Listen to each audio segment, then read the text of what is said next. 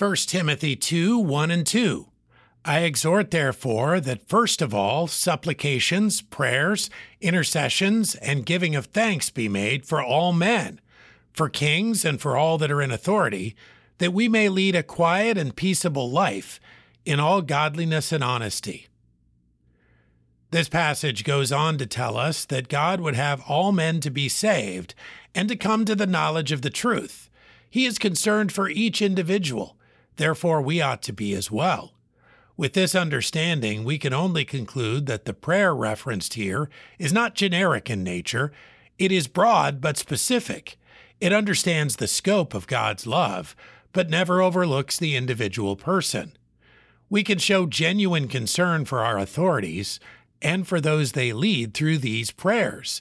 They will set the foundation for living a quiet and peaceable life, for they will demonstrate our commitment to living rightly before God as a citizen and as a Christian. God wants us to live with this level of care and integrity before all men. 1 Timothy 2, 1 and 2. I exhort, therefore, that first of all supplications, prayers, intercessions, and giving of thanks be made for all men, for kings and for all that are in authority, that we may lead a quiet and peaceable life in all godliness and honesty.